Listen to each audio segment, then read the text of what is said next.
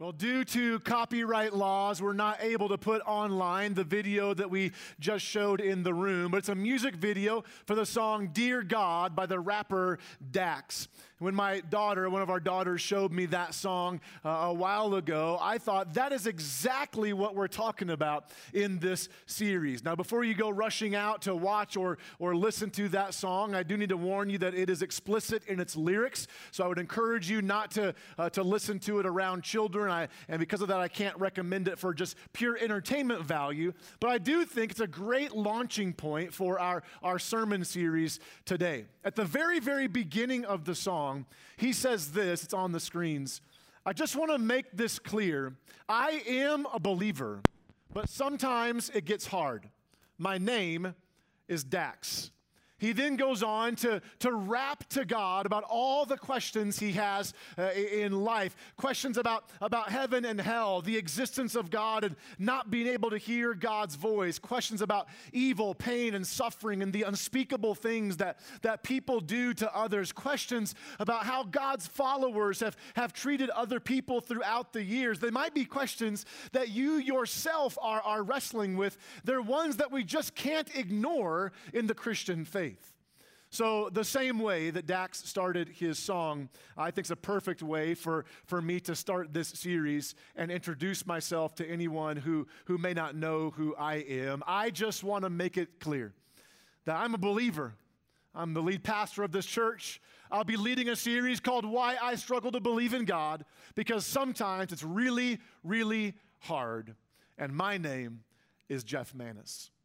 No matter how you're joining us today, whether you are here in the room or watching us on video somewhere, thank you so much for being here. Our vision is to guide people to experience life to its fullest, connect into meaningful relationships, and make a lasting impact. And that's true for you online as much as it is for those here in the room. We want you to continue engaging with God, engaging your church, and engaging our vision by staying connected for as long as you have to through our online services. If you've ever struggled to believe in God, if you ever had doubts or questions about faith or Christianity, I hope you know you're not alone. I'm the pastor here, and my belief in God is not based on a lack of questions or doubts. In fact, it's quite the opposite. I still have questions. I still have doubts, but for me, my questions and my doubts have always led me back to God. Always. Now, for you, your doubts may not lead you back to God, and regardless of what you believe, I hope you know we really, really do love you. We love it that you are here, even if you don't ever agree exactly what we do about God. We love you, and here's where I'm coming from in this series. This is always in the back of my mind when I preach a sermon or talk to somebody about faith or about God. You might call it our big idea for today, but it really is for our whole series. I can't prove to you that God exists. I can only bring you to a place where the two of you might meet. I can't prove that God exists. I wish I could. Believe me, it'd make my job way easier as a pastor if I could just prove it. But I can't prove to you that God exists. No one can. But what I can do is bring all of us to a place where maybe you and God might meet. Or if you already believe in God, have a relationship with Him, maybe I'll bring you to a place where your faith is deepened or you experience God in a greater way, even with all of your doubts. Like, bring them with you. You see, our doubts don't have to drive us away from God. I think our questions and our doubts can actually deepen our faith in God. Timothy Keller, pastor of Redeemer Lutheran Church Redeemer Presbyterian Church in New York City and author of The Reason for God, says this about doubts. A faith without some doubts is like a human body without any antibodies in it. People who blithely go through life too busy or indifferent to ask hard questions about why they believe as they do will find themselves defenseless against either the experience of tragedy or the probing questions of a smart skeptic. Even Jesus' own disciples, these men who lived with him for 3 full years, even they had doubts when he was standing in front of them just 3 days after he was brutally executed on a cross. Now standing there alive, the disciples doubted. Matthew, one of the 12 disciples, in his eyewitness account of Jesus' life, Matthew 28, verse 17, he says this, when they, the disciples, when they saw him, they worshiped him, but some of them what? They doubted. These were the people that Jesus chose to start his church with. And they had doubts, and God wasn't afraid to share their doubts in his word to us.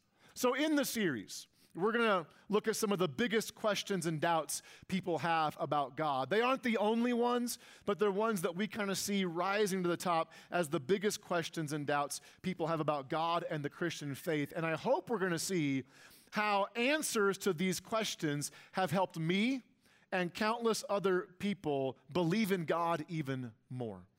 Today, to kick off our series, we're starting with this question. It's the big question for it today. How can you believe in God when you can't prove he exists? How can you believe in God when you can't prove he exists? And by the way, that's a great question. It's one that we all need to wrestle with. Even as Christians, we must wrestle with this. I already admitted to you earlier, I can't prove God exists, but I would also add that you can't prove he doesn't exist either. So what do? Are we at an impasse? Do we just stop right here? I mean, that would make for a very short sermon, which some folks wouldn't be too upset about. But I don't think that's the answer for us to do. I don't think we should say, well, since we can't prove it either way, to each his own. I would challenge me and all of us to educate ourselves on the possibility of evidence either way, for or against God's existence. We all need to know why we believe what we do, based on evidence and education, not just a feeling. Our belief should be rooted in something logical, evidence. So there isn't proof that God exists, but I will submit there's plenty of evidence. I actually believe there is more evidence to believe in the existence of God than to not believe. I believe the evidence is overwhelming. And just a couple times in the service, I'm going to speak directly to the Christians in the room, to the Christians. We can't just enter this conversation and say, well, it's in the Bible. Because to someone who doesn't believe, the fact that it's in the Bible is not evidence. They don't believe in the Bible. So we need something else besides the Bible to try to prove our belief, the existence of God. So if we believe, our belief should be a rational one based on evidence that our intellect and our faith can actually work together. Friends, I hope this encourages you. You don't have to check your brain at the door to believe in God. Both intellect and faith can work together. Because of that, because we can't just say it's in the Bible, this sermon will look a lot different than a normal sermon would for me. I'm actually not going to start with or even use much of the Bible at all in my defense of God.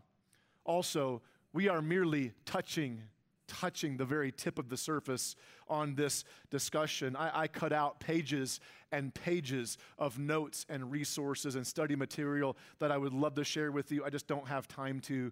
And please understand, we are not suggesting in any way over the next 6 weeks that we are solving any of these questions in a 40-minute sermon, when some people have devoted 40 years or more of their life to study, write, teach on these perspectives, these different sides of the equation, both sides of it. So in these sermons, we're merely starting the conversation and then pointing you to further resources in an effort to hopefully continue the conversation outside of here, even with other people. And then lastly, before I get to some resources, I think it's important for us to acknowledge that for every point we make in this series in defense of God, there are very smart people who would make a counterpoint against it. And that's okay. That's okay. Like, we should be able to have healthy conversations about things we disagree with, even the existence of God. If you're looking for some great resources to help you get a better foundation on questions like the ones we're answering, you should check out these books that I have on the screen here. Take a picture of this if you want to.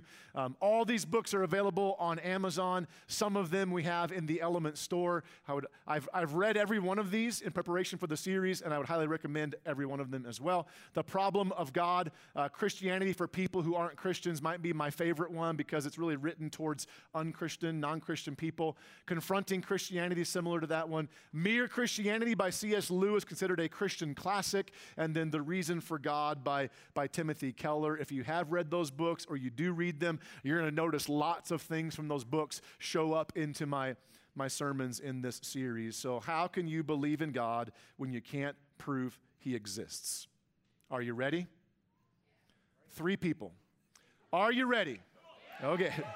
So here's what we need. I need you to put your thinking caps on and lean in, because we going deep today, and through this whole series, we are going deep in every single message. Today, we are looking at a ton of information from people way smarter than me in a very, very short amount of time, starting with the philosopher Plato, who said this: there are 2 things that lead men to believe in God: the existence of the soul, morality, and the order of the motion of the stars. Those 2 things lead people to believe in God, or what has come to be called today the argument of universal morality and the argument of the universe. In apologetics, the study of faith, it's called those 2 things. Now, understand, before I dive in here, that since no one can prove that God exists, and no one can prove he doesn't exist, both positions are faith positions. It takes faith to believe in God, and it takes faith to not believe in God. So if you don't believe, you can't say that you're not a person of faith. You are a person of faith. Your faith is just in the non-existence of God. Both require faith to believe. Okay? So why do I believe in God when I can't prove he exists? The first reason, coming from that statement from Plato, is this: because of universal morality. Universal morality. Meaning, here we go. At its very basic level, universal morality is the inborn sense of right and wrong. And I'm not even talking about like the big right and wrongs. I'm not talking about like murder and bank robbery and rooting for the Patriots. Not those things. It was heavy today, so I had to get something in there to make us laugh a little bit, right? I need some humor along the way, so I might interject a few things. So sorry about that, but we needed some humor. I'm not talking about big right and wrongs. I'm talking about just that inborn sense of right and wrong that starts showing up even when we're children. Things like, it's my turn to swing on the swing. You already had a turn. It's not right if you go again. Or, hey, that person cut in line. That drives me crazy, by the way. Does cutting in line not drive you crazy? Like if I'm at an amusement park and I'm waiting 3 hours to ride a 3-minute ride, it's only right that everyone waits the full 3 hours. So if that person cuts in line, I'm calling them out in front of everybody. Can I get a witness today? It's not right. You can't sit in that seat. I paid for that seat. It's not right. It's this inborn, hardwired into humanity, this inerrant sense of right and wrong. And this only gets magnified the bigger the issues get. Like if anyone hears the story of a child being sold into sex slavery or molested, a wife being abused by her husband, a theft, a murder, whatever it is, we bristle at those things, right? We don't like it. Like inside of every human being is this inerrant moral code. And even when we personally don't follow that moral code ourselves, we feel it on the inside when we break it. We know when we've done something wrong. In fact, according to a study done by Oxford University, the largest study ever done on morals, on morality, they studied 60 different cultures, and they found in these 60 cultures that everyone, everywhere, shares 7 moral rules. Everyone.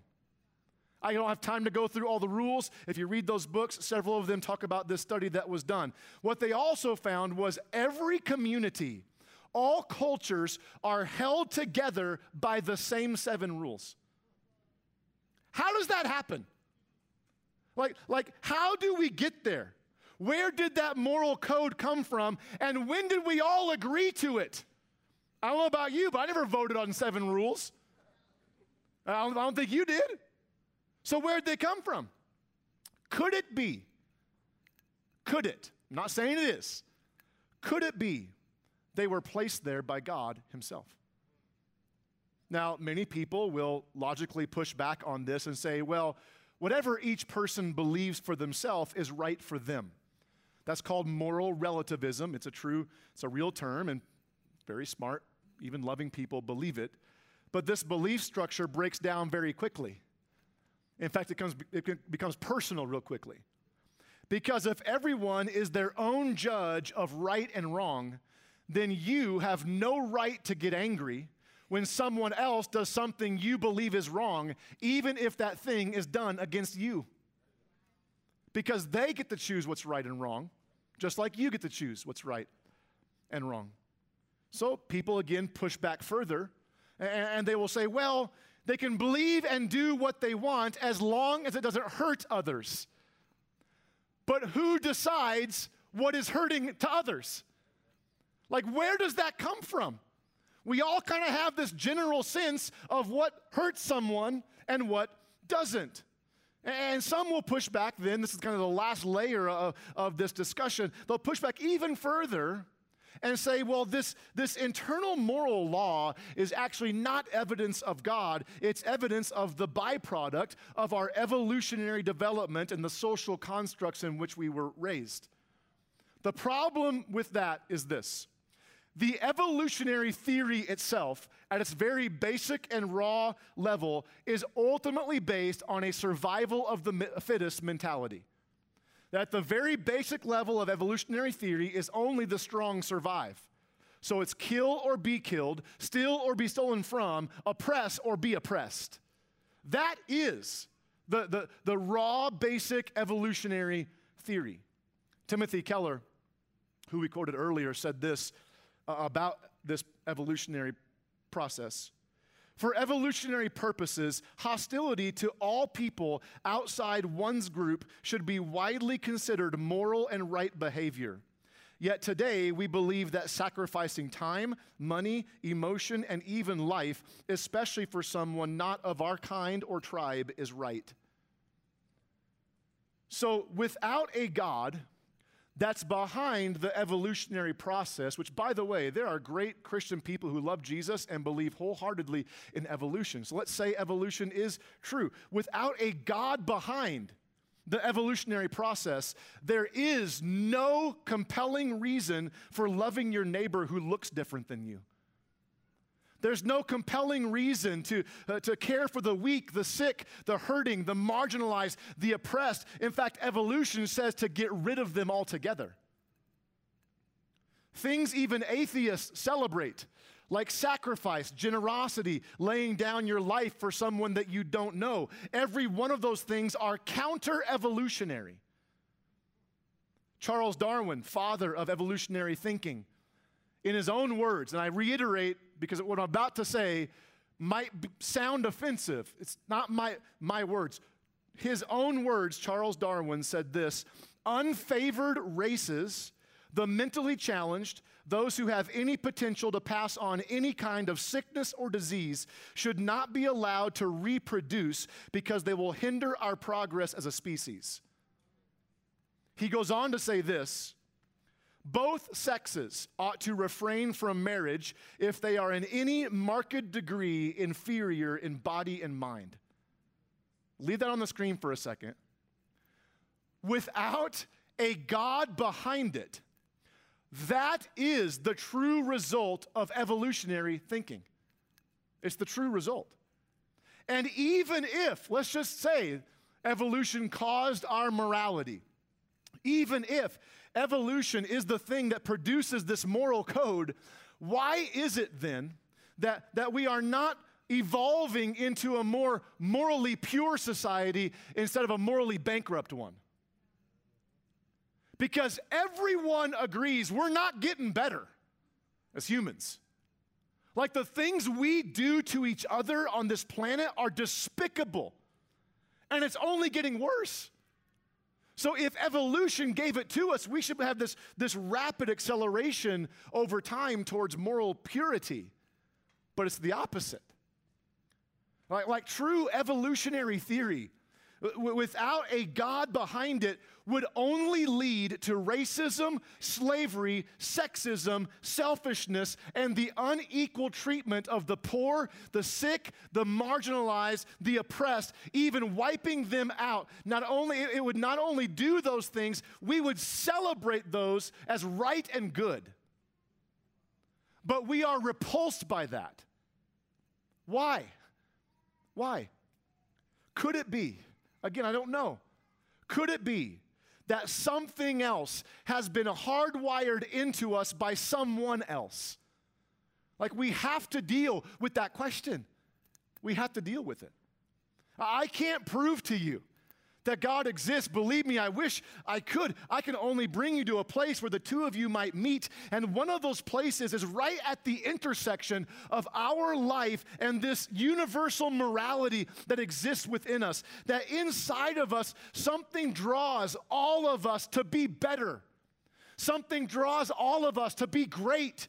Something draws all of us. We have this innate desire to be good, caring, loving, kind, compassionate, generous people. And even when we're not living that way, we are still pulled towards it. Where does that come from? For me, if there is no God, I believe that wouldn't exist. In fact, I would go deeper and say, I believe that couldn't exist if there was no God, because we would all naturally only look out for ourselves and celebrate others who succeed at living that way. But we don't do that. We don't do that.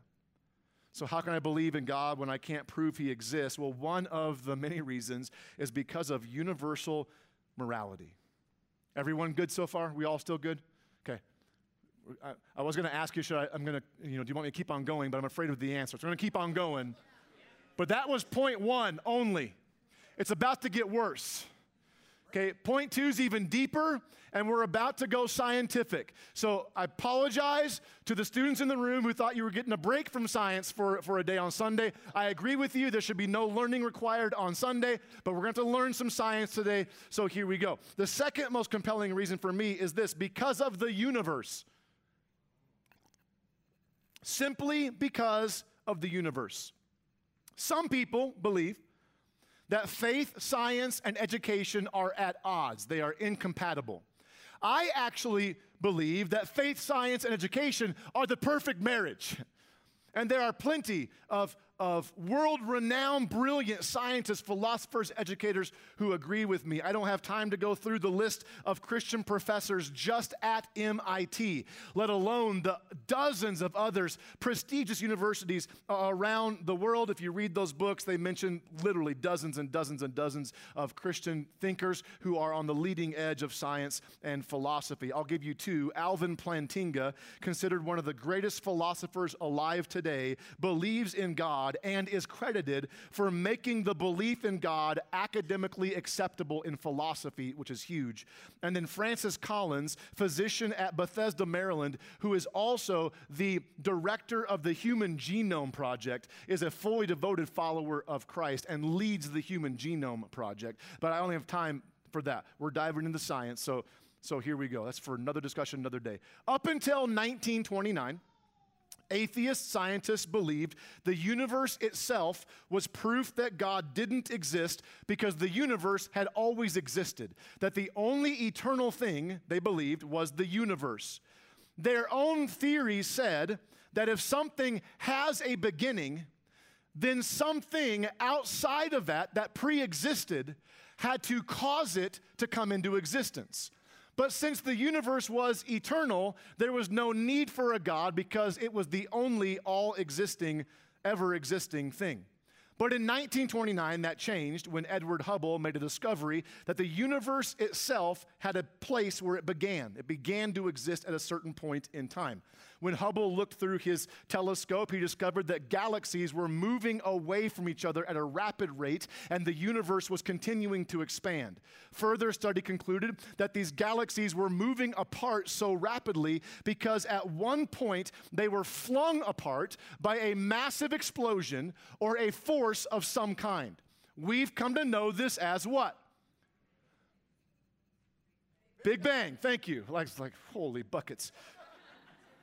It's the Big Bang Theory, okay?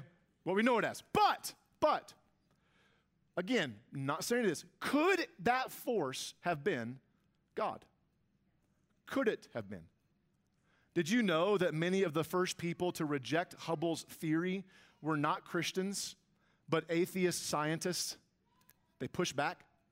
Because if his discovery was true, there was now evidence that the universe had a beginning, which means, according to their own theory, something or someone that pre-existed outside of it had to cause it to come into existence.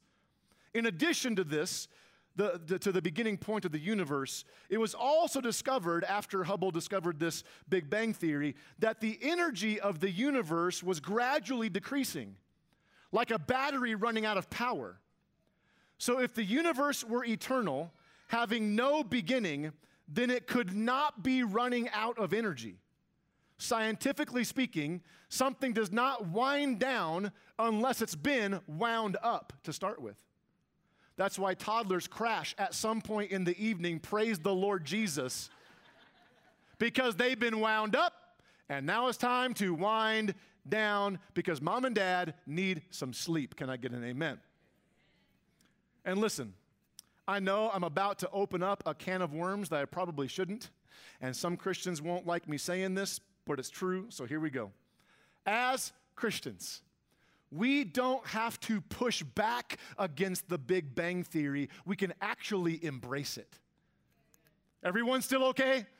Like, that's almost more controversial than any political thing I've said in the last 5 weeks. I'm not saying that right now I embrace it. I'm just saying you can love Jesus and embrace the Big Bang Theory. We need to remember, Christians, that the first couple chapters of Genesis are not a science textbook. They don't tell us how God made the heavens and the earth, just that He made them. Like, the point of Genesis was never to teach us science. It was to reveal the God behind the science. The very first verse of all the Bible, Genesis 1, verse 1. In the beginning, God created the heavens and the earth. The Bible never tries to prove God. The Bible just assumes that God exists and then declares that He created the universe. So did God use a big bang billions and billions of years ago? Or did He create the world in 6 days, about 6,000 years ago? To me, both those things are the wrong question to ask. And Christians in the room, that is the wrong place to be wasting our breath in trying to convince people.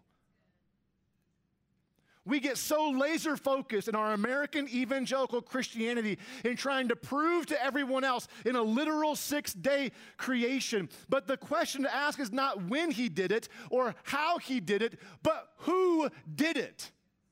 Was it God? We have to answer that question. We have to. Nearly everyone in the scientific community agrees that the universe exists from something outside of physics that we know of, or at least have ever experienced in recorded human history. There's no other experience in recorded human history of something exploding and creating anything like what we see today. Many different theories have been presented outside of the Big Bang Theory, including, believe it or not, the theory that aliens did it. For real. Like, talk about needing faith to believe in something. The Big Bang Theory, though, is widely accepted to be the the mode in which the universe came into existence. But even then, there's some explanation that needs done. Francis Collins, director of the Human Genome Project, believer, says this. He believes in the Big Bang Theory. The Big Bang cries out for a divine explanation. It forces the conclusion that nature had a defined beginning. I cannot see how nature could have created itself. Only a supernatural force that is outside of time and space could have done that. And then the late world-renowned atheist scientist Stephen Hawking said this. The odds against a universe like ours emerging out of something like the Big Bang are enormous. I think there are religious implications. Hello. And by the way, they have figured out the odds.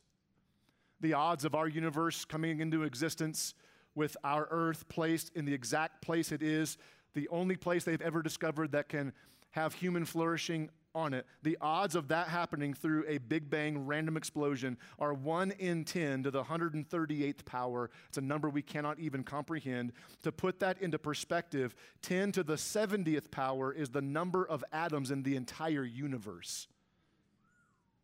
And the odds of our universe existing out of a Big Bang, a random Big Bang without God behind it, are 1 in 10 to the 138th power. Further, astrophysicists will tell us that there are around 122 variables that would have to be lined up in precise value at just the right time in order for the universe to come into existence randomly. And if any one of those 122 variables were off in the moment by even 1 part in a million millionth, matter would not be able to come together. No galaxies, no universe, no stars, no planets, no earth, no people. I just threw like a ton on you, but wait, there's more. It's like an infomercial. All that scientific data, all that does not then even include the evidence of design. Just the complexity of the human eye itself. And the DNA of the human body, the intricate design of every single thing in the universe. In an NPR radio interview, National Public Radio, Owen Gingerich, who is the professor of astronomy at the Harvard-Smithsonian Center for Astrophysics. These dudes are so smart, I had to practice pronouncing where they work. Owen Gingerich said this. There are so many wonderful details which, if they were changed only slightly, would make it impossible for us to be here. One has to feel somehow that there is a design in the universe and therefore a designer to have worked it out so magnificently. Professor of astronomy at the Harvard-Smithsonian Center for Astrophysics. I don't even know what that means. So let's get down on a level that Jeff can understand. As someone else said, this was way easier for me to grasp. As someone else said, it's one thing to see a log jam like we have pictured here and wonder, was that built by a beaver or did it just happen? It's another thing altogether to look at the Hoover Dam and wonder, did that just happen randomly by an explosion or was there a designer and builder behind it? No one looks at the Hoover Dam and says, that just happened by accident. It is obvious there is a designer and a builder behind it. So why, when we look at the complexity of our universe, is it not obvious that there is a builder and a designer behind it? Even the Bible speaks to this. I know that some of you don't believe in the Bible, but I've waited a very long time to introduce any scripture, so I think you'll offer me some grace. I just wanted to show you that the Bible even talks about how the universe points us to God. Romans 1:19 and 20. The Apostle Paul says this, they, meaning humanity, they know the truth about God because he's made it obvious to them. For ever since the world was created, people have seen the earth and sky. Through everything God made, they can clearly see his invisible qualities, his eternal power and divine nature, so they have no excuse for not knowing God. That literally our universe itself is screaming to humanity, there is a God. And a God who so intimately cares for you. and created you, uniquely designed for a God-sized purpose. So you have universal morality, this internal written code of right and wrong. You simply have science and the universe, the design of it, the human eye and human DNA, the placement of the earth in what's called the Goldilocks zone. That if we were even remotely moved from where we are in the universe, we'd either freeze to death or burn up. Like it's the only place the earth can exist for human flourishing. You have stars, even the Big Bang Theory, not disproving God, but offering evidence of at least the possibility of a God as the force behind it. Friends, I would argue in light of the limited evidence that I presented today and the so much more we haven't covered, that it requires more faith to believe God doesn't exist than it does to believe he's real. It's a bigger leap to think that all of this and you and me are all just accidents, product of an accident. It's a bigger leap to believe that than to believe there's a loving, caring God behind it. So what do? What are our options? What are your options? You have two. Believe in God or don't. That's your only two options. And only you can make that choice. Only you can. I'm accountable for me. You're accountable for you. And if you do believe in God, it won't take all your questions away. In fact, it's going to probably bring up more questions, ones like we'll see in the series like next week. Okay, God's real, but how can you believe in the Bible? How can you trust it? It's so old and outdated and written by people. It's a great question.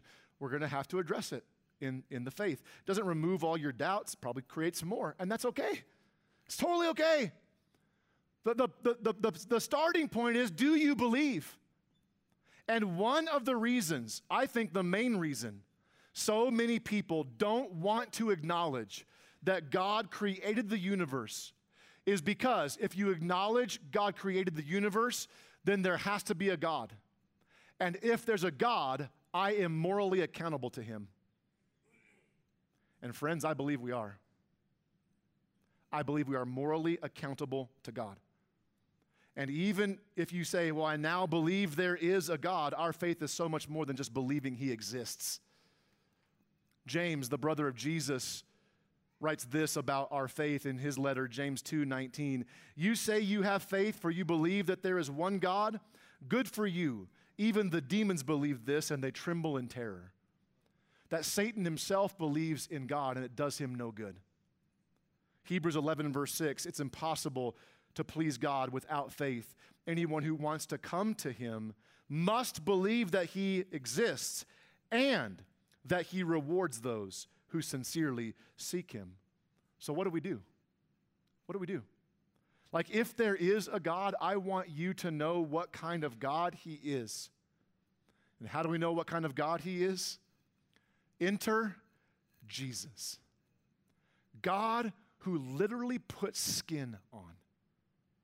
No other religion on the planet has a God who entered into creation, put on their flesh and bone, then died in their place, rose from the dead, and says, by faith in me alone, you can live forever with me.